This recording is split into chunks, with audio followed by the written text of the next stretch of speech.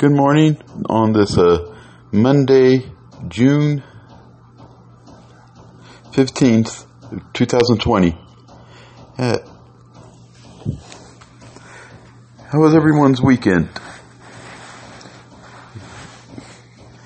Yeah, I've been following this. I've been following these developments coming out of Seattle with this autonomous zone.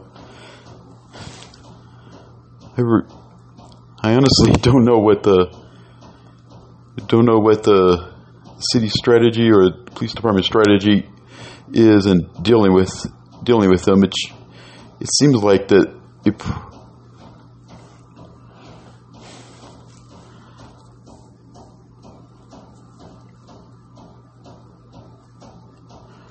I don't know. It's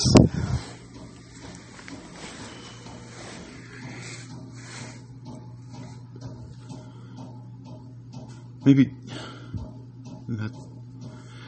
these people say they seem to be surrendering to the. Or we have our leaders in at the state and local levels, even in Washington, that seem to be surrendering to the mob here. It's encouraging some of the violence. I separate the peaceful protests from the riots. Protests are protests and riots are riots.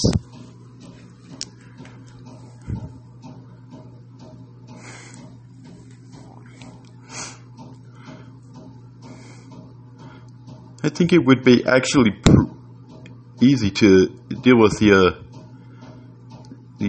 these protesters in this autonomous zone. I don't think you would probably need to go in with a gun shooting just to cut them off from the outside world. Gas, water, electricity, food. They're already having to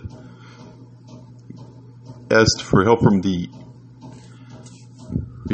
quote unquote outside world for supplies, and they're already been hearing they're running out of food already. So it should be.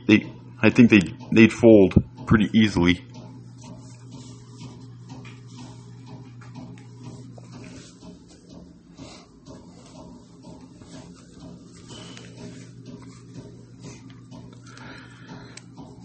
And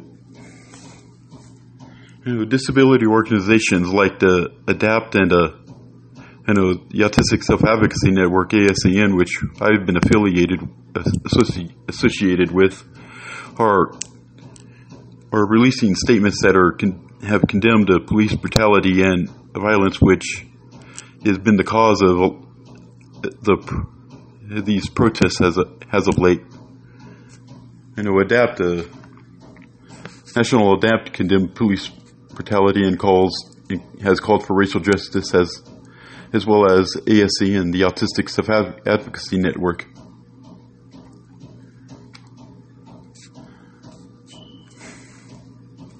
They've also condemned systemic racism.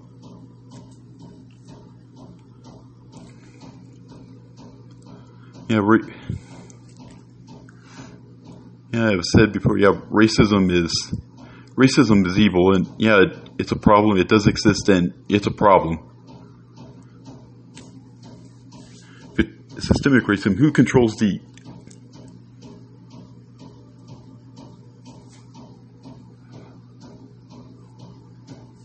I know the Democrats are making hate or trying to make some leeway with this issue in regards to racial justice.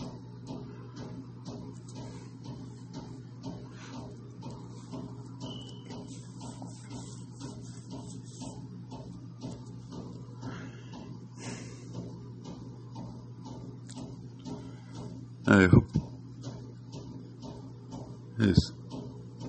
Thanks for listening. Hope you all have a great day, and we'll see you back hope to see you back here tomorrow.